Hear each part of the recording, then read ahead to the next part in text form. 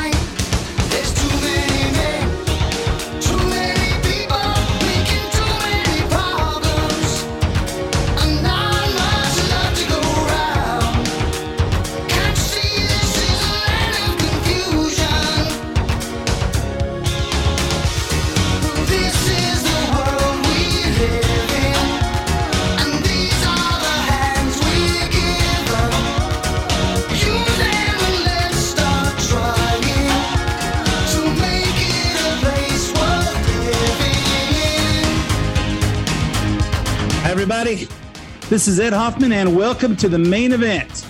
Open up with that scene from The Big Short. The Big Short. Hey, you know what? Every time there's a disaster in our economy, there are people who take advantage and make money. I've said it a million times that good investors make good money in good markets, and great investors make great money in bad markets. And it's always been that way, and it's always gonna continue to be that way. And we're watching our economy get worse and worse. And there are going to be people out there that are going to seize opportunities as the stock market comes down, and as we'll see home prices probably come down a little bit. We'll see things soften up. There's going to be people taking advantage of that, and we need to pay attention to that. I thought of that as this morning.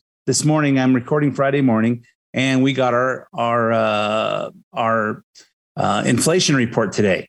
And, you know, our inflation was 8.5% in April.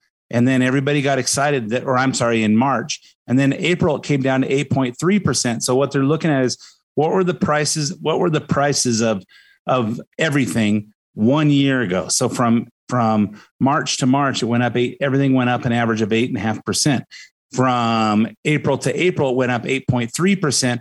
And so I said, hey, it's proof that we peaked out. We're not going to have any more inflation. It's starting to go down. And then in May, it was 8.6%, proving that, hey, just because 1 month happened to be however it was, it went down from the month before. That doesn't mean that we're stopping.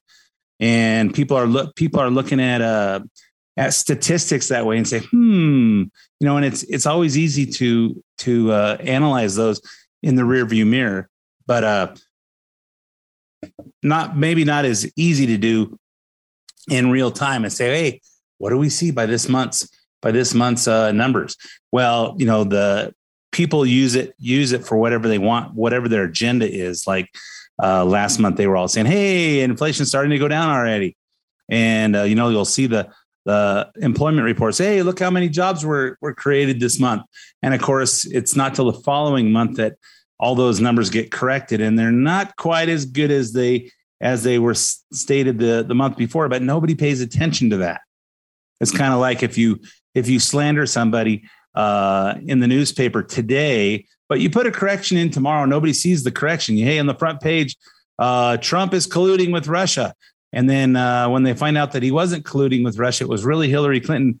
That's after the election. And then they put on page 6 and at the bottom of the page, and you don't really see that. And so people don't pay attention to that stuff. Well, we put in a retraction. We printed it in the newspaper. So that gets us off the hook for lying to everybody. And kind of the same thing that we're seeing with the January 6th primetime hearings that we saw Thursday night.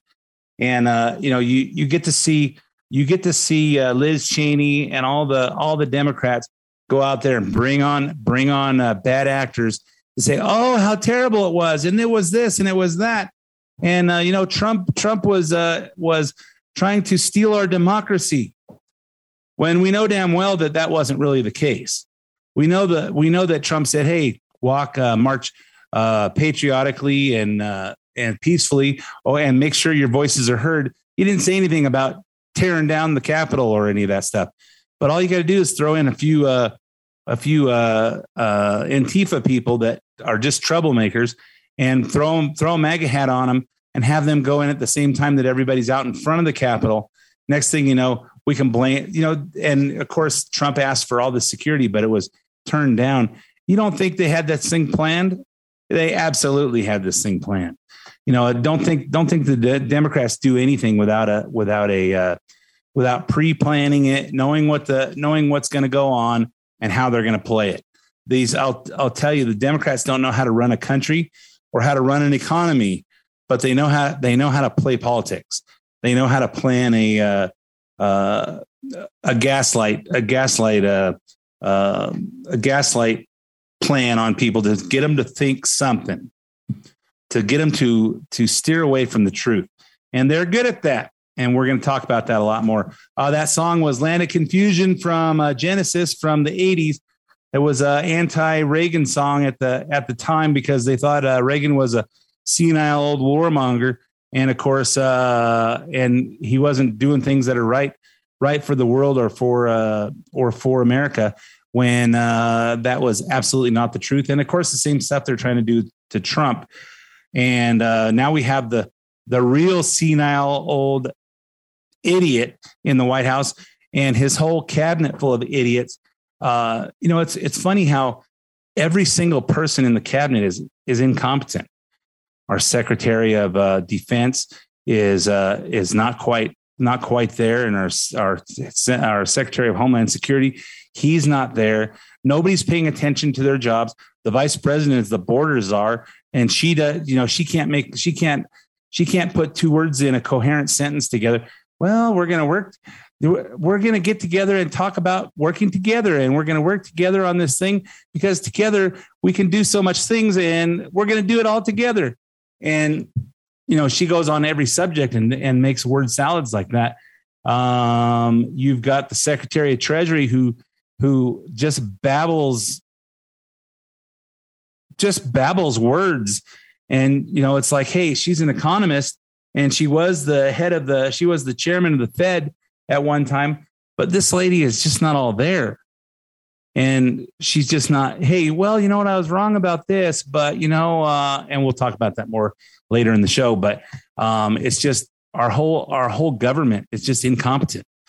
And then we could talk about, we'll talk about that after I introduce myself. So we'll talk about the primary that happened on Tuesday. But before I do, let me introduce myself to those of you that don't know me. My name is Ed Hoffman, branch manager of Planet Home Lending.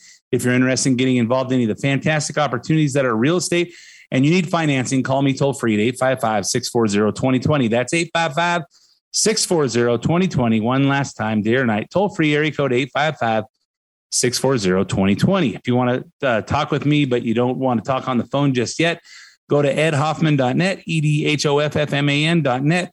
Click on the Planet Home Lending logo, and that'll take you to my lending page. You can put in as much information as you want me to have. Tell me how much information you want back. You'll hear back from myself or one of my talented teammates, Brian, Casey, or Jackson. Brian Beck, Brian Goodman, Casey Gresh, or Jackson Waldrop, and we'll help you find the missing pieces to your real estate financing puzzle. Help get it right back in the spot where it's supposed to be. So if you think you might be in the market for for real estate financing, whether you should refinance, rearrange some of your debt, look into one of them reverse mortgage things or reverse mortgage things for those of you that are over 62 or have and you feel like you have more life left than you have money. We'll get you dialed in on that. Or if you think you maybe want to buy a new piece of property, the market is softening up. And for those of you that have been trying to get a house and you keep getting outbid, seems to be getting softened up. And you might look into some properties now. I had one of my clients call me and say, "Hey, I bought a $300,000 house in Las Vegas a couple of years ago, and it's worth about $425 now." And he goes, "I got out of the military. I financed his house a year and a half ago." He goes, "Now I'm out of the military. I'm making about double what I was making in the military. I'm not used to making this much money, but I'm thinking about buying a $600,000 house." And he goes, does it even make sense in this market with the higher interest rates? And I said, well, my theory is when you're buying a house to invest in, it's all about how much money comes out of your pocket and how much money you're getting in cash flow. So it's all about the cash flow and the numbers. When you're looking for a house to live in, it's all about what makes your wife happy. So does it make sense? Is your wife unhappy where you live now? And would she be more happy in a more expensive house? Because you can certainly qualify for it. And so anyway, that's my theory on that. So if you're, when does it make sense? Rates are a lot worse than they were 4 or 5 months ago, but they're still in the fives. They're still much better than, I bought my first house at 12 3/4. And when I got in the mortgage business 5 years later, I had some of my friends that I was refinancing say, "Hey, what am I, a dirtbag? I can't get under 10%. I was giving him 10.125. And I said, well, the rates aren't there yet. So, and we've seen them go all the way down into the twos. So, but keeping things in perspective, the rates aren't still that terrible. And if you're looking to buy, the market softening up is a big plus. So again, 855-640-2020 or go to edhoffman.net. Click on the Planet Home Lending logo. If you want to hear this show repeated, go to stay on edhoffman.net. Click on the podcast page. You can hear this show as well as several past shows. And if you have comments on the show, send me an email to ed@edhoffman.net.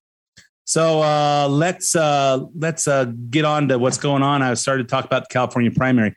So 7 states held primary runoff elections this week, including California, where a whopping 25 candidates challenged Gavin Newsom to win the honor to run against him in the general election in November.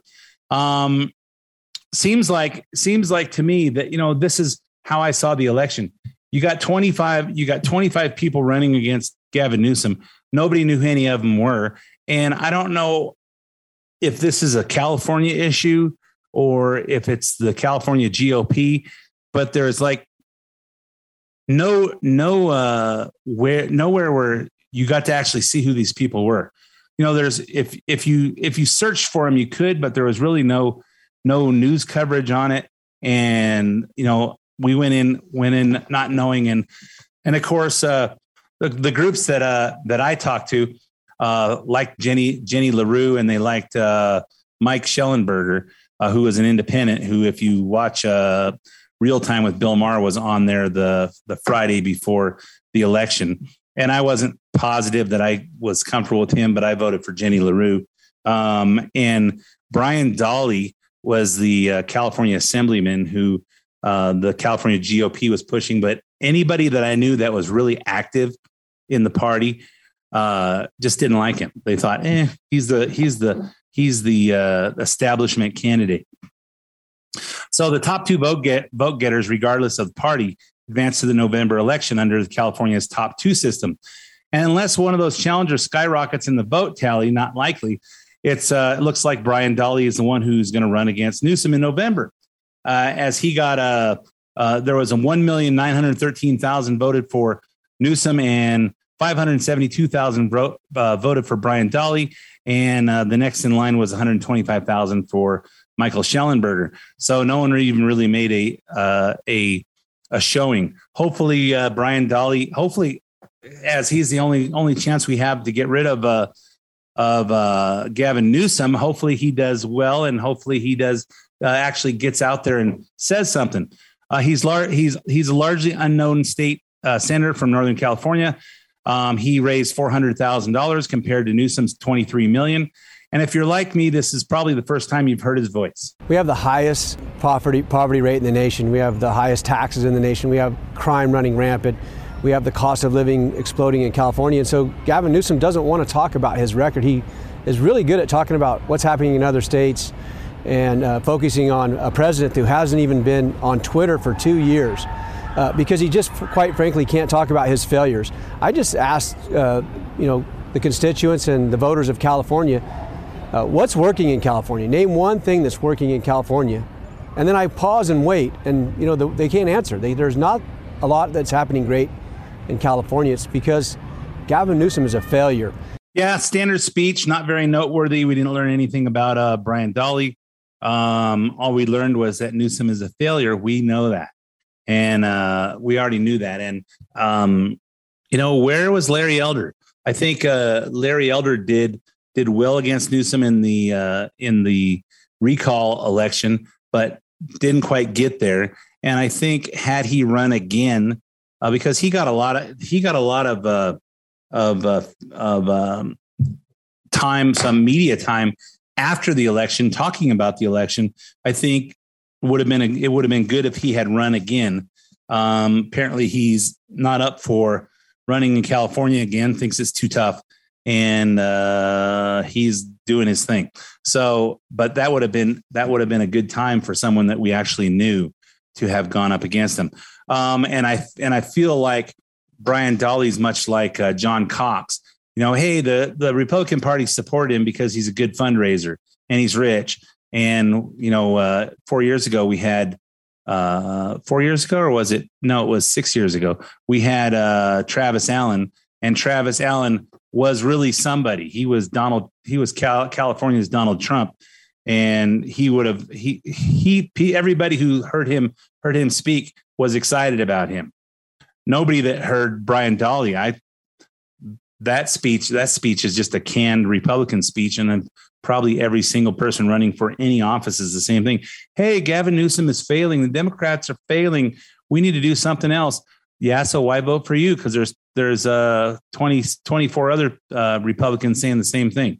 Why vote for you? So kind of disappointing, but California had a big whopping 19%, somewhere between 16 and 19% of registered voters actually voted.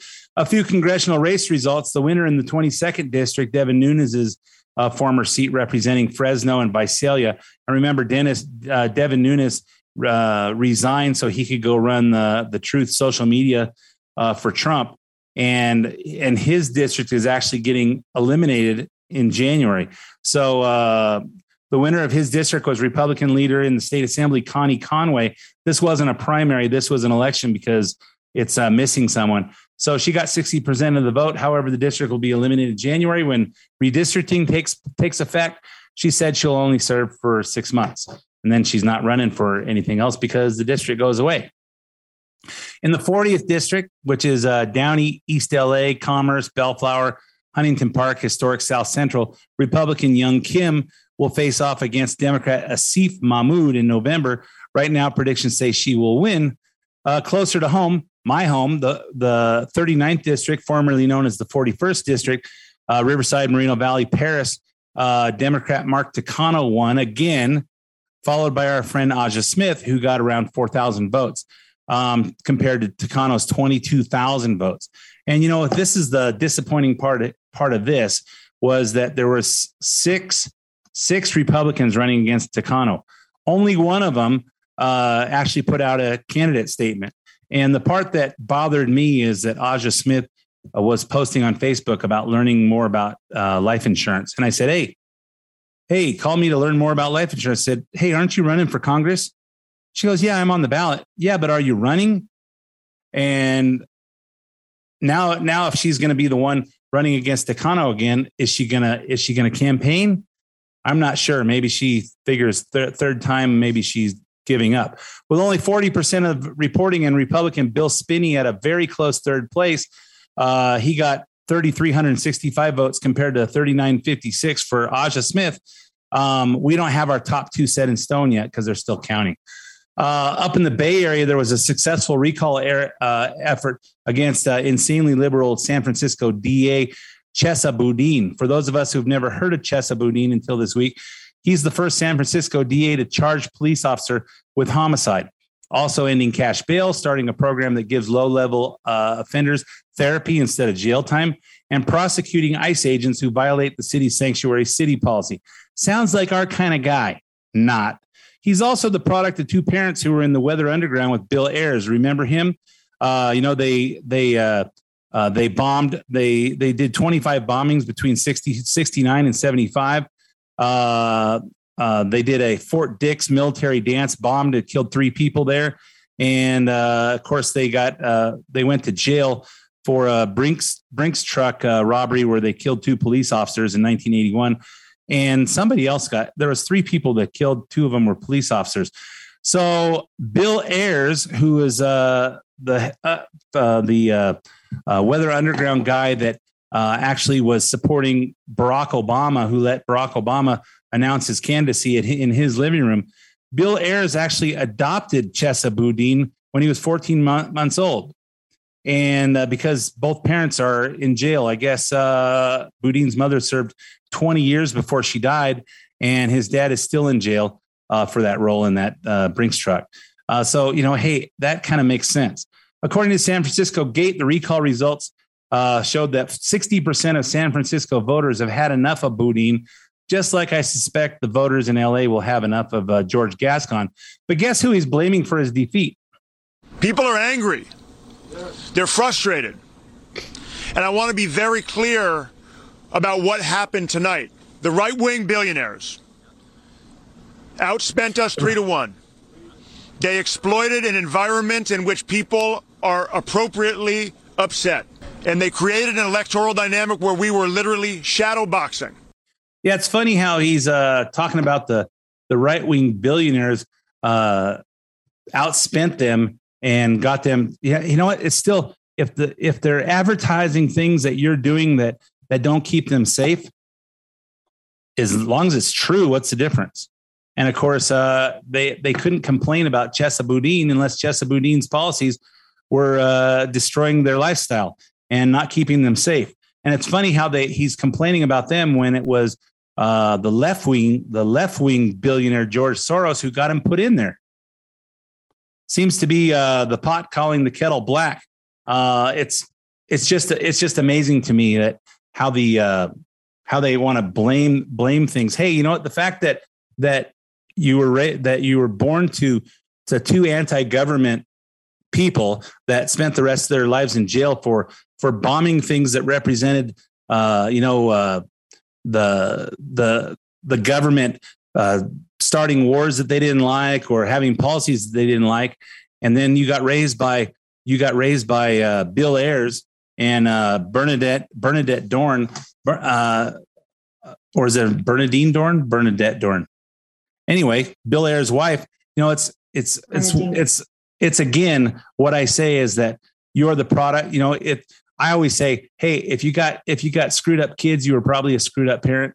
So if your kids are a product of how you raise them, and if you were lenient and were permissive, and they turn out to be little criminals because you were permissive and let them do whatever they wanted to do, then it's how you raise them. And if you're strict with them and demand hard work and demand that they go to school and do their homework, and you demand that they strive for excellence and they come out good, that's a reflection of your parenting. So unfortunately, that's Chesa Boudin, and the people are saying, hey, we don't like you. You're anti-government. You have that anti-government thing, and you don't want to prosecute criminals. You want to let them out on the street. You want to prosecute the cops if they enforce the laws. And that's kind of how it's going across this country, and the people don't like it. So anyway, I'm all out of time for this half of the main event. So stay tuned for 5 minutes of traffic, weather, sports, and commercials, and I'll be back with lots more that happened this week.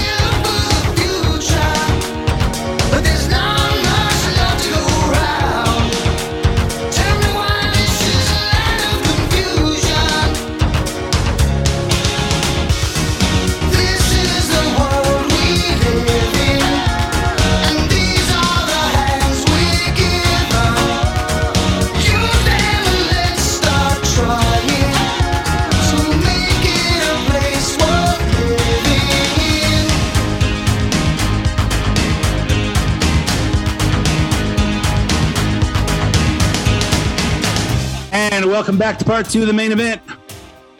My name's Ed Hoffman, branch manager of Planet Home Lending. I don't talk a lot about real estate and finance, but if you're in the market, or if you wonder if you're in the market, if you think your debt structure isn't what it should be, and maybe you should use some of that equity in your house to fix that, and you want to just check it out, talk to someone who will tell you if it doesn't make sense and not try to talk you into it. Call me toll free at 855-640-2020. If you or your spouse is over 62 and you've got equity in your house and you'd like to use it to maybe make your lifestyle a little easier in your retirement years, and you want to just check out that reverse mortgage thing, call me 855-640-2020. If you're thinking that maybe California is not the place that it's been all these years, and maybe you should consider a property in another state like Arizona, Nevada, Utah, Colorado, Texas, New Mexico, Louisiana, Tennessee, Arkansas, Georgia, Florida, Virginia, West Virginia, Maryland, New Hampshire, North Carolina, Ohio, Indiana, Illinois, Montana, Idaho, Oregon, or Washington. I think that's all of them. And you want to buy a property there, call me. I'm licensed in all those states, and I can help you with the same service I've been giving you for 32 years. So we were talking about the primary before in the first half. Let's talk about the new migrant caravan coming up from the south to our border. It's been 3 years since a large caravan made it all the way to the southern border. I wonder why. But right now, one of the largest caravans in history is on its way, with 80% of the people in it coming from Venezuela. Despite Title 42 remaining in place, many of these migrants will be fast passed into the U.S. Let me start that over. Despite Title 42 remaining in place, many of these migrants will be fast passed into the U.S. Reporter Ali Bradley was on Tucker explaining how. So, Tucker, this caravan, it only lasted about 2 days realistically, and they only made it about 26 miles. They are all getting humanitarian visas. Over the next couple of days, they're going to be able to transit freely through Mexico. And what that really means is they're going to be able to go fast past right to the U.S.-Mexico border, and from there, they'll claim asylums. Where's the Mexican government in this? So the Mexican government, they kind of act like we are doing something. We're allowing them to stay and work in Mexico with this humanitarian visa. But again, all it is really allowing them to bypass these checkpoints that they're going to inevitably hit and need immigration papers for. The caravan kind of protected them, but now they have these humanitarian visas. They can get on a bus, a plane, whatever they need to do in order to get to our southern border. So these humanitarian visas are in Mexico, so they're not something that they're going to get here, but it allows them to travel through Mexico without going through checkpoints. And why is that? Why is the Mexican government doing that? Seems like the Mexican government really doesn't care about America anymore. They seem to when Trump was in there, and we had the stay in Mexico law, and they seem to be working with Trump so that so we wouldn't have so many people at our southern border, people trying to get in.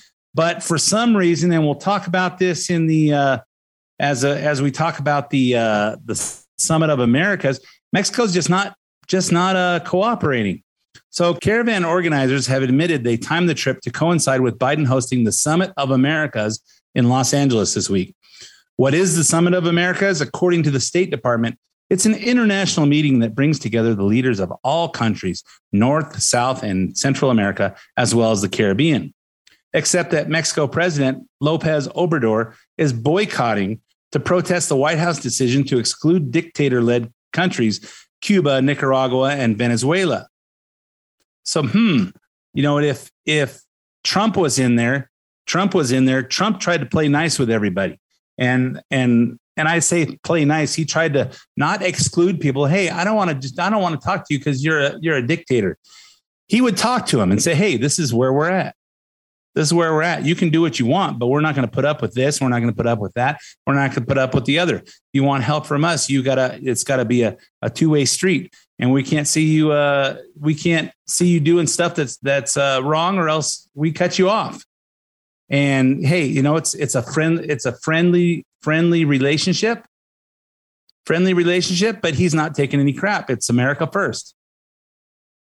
We stand for this. Biden, on the other hand, if he doesn't like you, he doesn't talk to you. Well, that's not a leader. That's not a leader. That's a sorority. Well, I don't like you. I'm not going to talk to you. So we got that guy running our country. I don't want to talk to Venezuela because it's a dictatorship. Well, they're sending all their people here. Why don't you talk to them and tell them the way things are? That's just not Biden. As the host, Biden administration has chosen the theme for the summit to be building a sustainable, resilient, and equitable future for our hemisphere. So, we're a sustainable, resilient, equitable future. Everything's equitable these days. No, hey, we got to have equity. We got to have racial equity. We got to have, we have to have international, sustainable, resilient, and equitable future for our hemisphere. Equitable. And that means you get some equity, or does that mean that you earn something? I'm not positive, but I don't see anybody earning something. Hey, you know what? If they're trying to give racial equity, you earn something. You earn something because you're a different race. I don't see how that is. Or is it, hey, we have to give you some ownership because you're a specific race? I'm not sure. And how is it the people from other countries? Let's build an equitable future. So did the people in Venezuela earn something, the right to be in America? Or are we just going to give them a piece? Well, we're all attached. You're attached.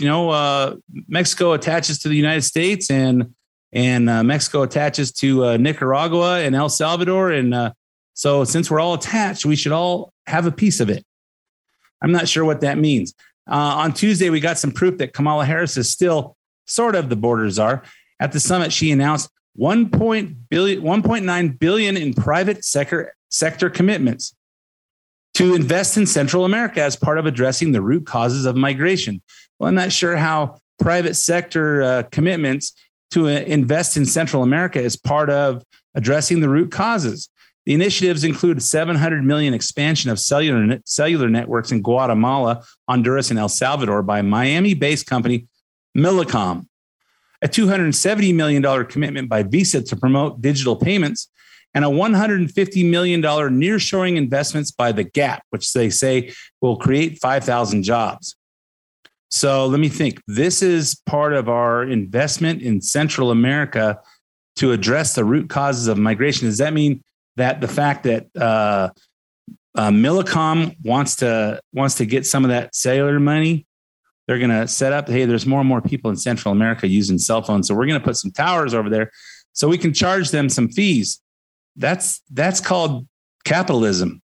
$270 million by Visa to promote digital payments. Hey, well, as long as people are going to have cellular phones and they're going to have service, we want to invest out there so they can make digital payments and we can charge them 15% interest.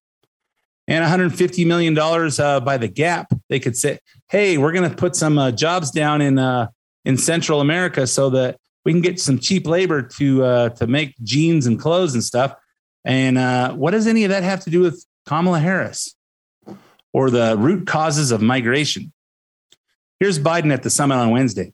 I'm announcing a new economic partnership that builds on all the work we have done with the region and will guide our engagement going forward. We're calling it America's Partnership for Economic Prosperity. And it's grounded on the same core values that my administration is bringing to our own strong economic recovery. First, the American Partnership will help economies grow from the bottom up and the middle out, not the top down. We need to break the cycle where marginalized communities are hit the hardest by disasters and have the fewest resources to recover from crises and prepare for the next one. Together, we have to invest in making sure our trade is sustainable and responsible in creating supply chains that are more resilient, more secure, and more sustainable. Second, America's Partnership will foster innovation and help governments deliver for their own people.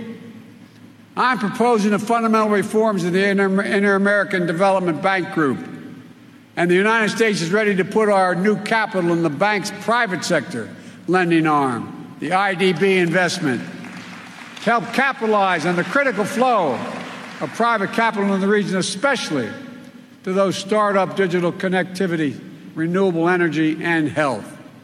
Third, the American Partnership will tackle the climate crisis head on with the same mentality we're bringing to the work in the United States. So we're going to tackle this with the same the climate crisis with the same mentality that we brought to our country. Is that a positive thing to say? With the same mentality, we're going to turn off the energy, and we're going to make sure that we're going to invest in renewable energy down there, and we're going to make sure that none of you guys are producing any energy or get any oil. And we're just going to build on that with the same mentality that we're doing in the United States that made the gas prices double, which since that affects everybody, it made everything double. So the price of food, the price of everything is going up because everybody uses fuel. So let's stop production of oil, and it'll affect everything that's going on. Well, we're going to invest in that. We're going to invest in that. It builds on all the work we've done down there. What work have we done? What have we done down there? We sent Kamala Harris down there, and what did she come up with? Nothing. So it's going to build on all that stuff, and then it's with private investment. Well, you didn't do anything. The private investment. Just because American companies see an opportunity to invest in Central America and they can make some money, what does that have to do with Joe Biden or Kamala Harris or the United States of America? I don't know. This just doesn't seem like he's saying anything. So anyway, so you could see what's going on with the Summit of Americas, and Biden's so eloquent and so effective. That's the word I'm looking for. Effective. He's so effective in actually driving something that makes some sense. We're going to build in Central America. We're going to help you guys build from the bottom up and the middle out, like we're doing, not the top down. Well, it sounds to me like the top down, because you got some company that has $700 million to expand into Central America with their cell sites, and you got Visa. They're the bottom up, and then the Gap. They're gonna take advantage. They're gonna put $150 million in there to hire some cheap labor. That's investing in the. Yeah, I guess that's how the economy works. The top down. So anyway, take a look at this stuff, folks, and just use your brain. So while the president, the vice president are making nice with Latin America, Americans are getting ready for the summer of suffering with the gas prices reaching a new high. California prices, according to AAA, regular gas in AAA this week averaged $6.39 a gallon, mid-grade $6.57 a gallon, and premium $6.71 a gallon. Diesel is even higher at $6.94 a gallon. While I was on my way to Montana this week, we stopped for gas in Island Park, Idaho, and I took a picture and posted it on Facebook, and I paid $7.20 a gallon for Supreme. And typically you think outside of California you get lower gas, but not everywhere. And what's the administration's answer? On Monday, Joe Biden invoked the Defense Production Act to make solar panels, whereas the Department of Energy website says to accelerate manufacturing of clean energy. What's that have to do with gas prices? They're going to accelerate the manufacturing of clean energy. Well, here's Karine Jean-Pierre with the announcement. He is invoking the Defense Production Act to rapidly expand domestic production of solar panel parts, building insulation, heat pumps, and more. These historic actions will cut costs for American families, strengthen our power grid, and tackle the climate crisis. So they're gonna take some company that does something else and say, "Hey, we're gonna invoke the Defense Production Act, and we're gonna have you making insulation, heat pumps, and solar parts." Well, here's how I see things. The Biden administration is trying to push this climate change thing and this renewable energy.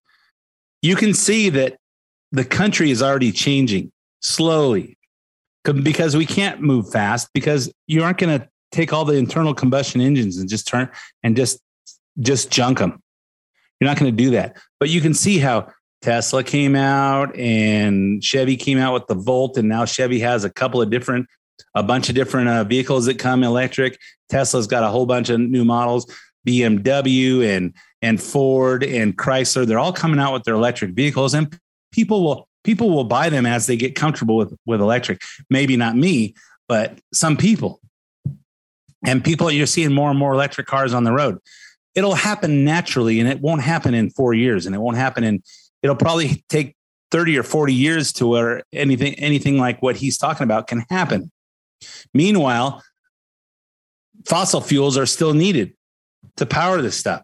And now they're going to invoke, this is how they're going to fix the gas problem, is they're going to invoke the Defense Production Act to get companies to make heat pumps, insulation, and solar panel parts. Somehow I just don't see that making any sense. Hey, to fix the mileage on your car, we're gonna make new radio antennas, and so you put on your bicycles. So when you're riding your bike because you can't afford gas, at least you can get a good reception on your radio. I'm just not sure where exactly that's going. Biden went on Jimmy Kimmel on Wednesday night to defend his abysmal performance on the economy. There's a lot of major things we've done, but what we haven't done is we haven't been able to communicate it. Look how the press is. It has changed. Oh, listen, I get it. I know you overstand it. Yeah. You don't just understand it, you overstand it. But here's the deal. One of the things is that it's very difficult now to have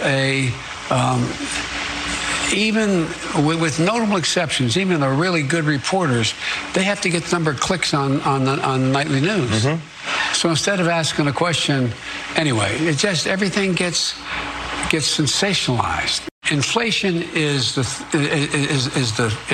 bane of our existence. Inflation is mostly in food and in gasoline. But here's the deal. You know, my dad used to say every family is a little bit of breathing room. If you take and look at all the costs that a family has on a monthly basis, it also includes health care, prescription drugs, child care, all those things. What I'm proposing and I think we can get it done, I'm proposing that we, in fact, reduce the cost of those things. Yeah, so most of the inflation is in food and gasoline. So we can't do anything about that because I'm too stupid to know to realize I caused it and I could fix it simply by turning the production back on. But instead, since every family has a little bit of a need there, he's going to try and lower the cost of healthcare and prescription drugs. Well, what about the young people that are healthy, don't go to the doctor, and aren't taking prescription drugs, and they're trying to feed their young kids? And well, we can't do anything about that, but we're going to lower the cost of healthcare and prescription drugs. Hey, you screwed up when you turned off the pipelines and all the drilling, and that affected everybody who's in the production years of their life. And we've heard a lot from the Treasury Secretary, Janet Yellen, who's been testifying on Capitol Hill all week long on things that she has no concept of, like wind and sun. Look, over the medium term, the critical thing is that we become more dependent on the wind and the sun that are not subject to geopolitical influences, and passing clean energy credits that will boost non-renewables is, I think, really, really critical to addressing climate change and our energy costs for households. So this lady's the Treasury Secretary. She's supposed to be dealing with making sure our economy is good. And since we've become more dependent on wind and sun, and those aren't affected by geopolitical influences, we could give tax credits. Someone who clearly couldn't contain her excitement about Yellen's testimony was Congresswoman Debbie Stabenow, who used her time addressing Yellen to brag about $100,000 Tesla she drove from Michigan.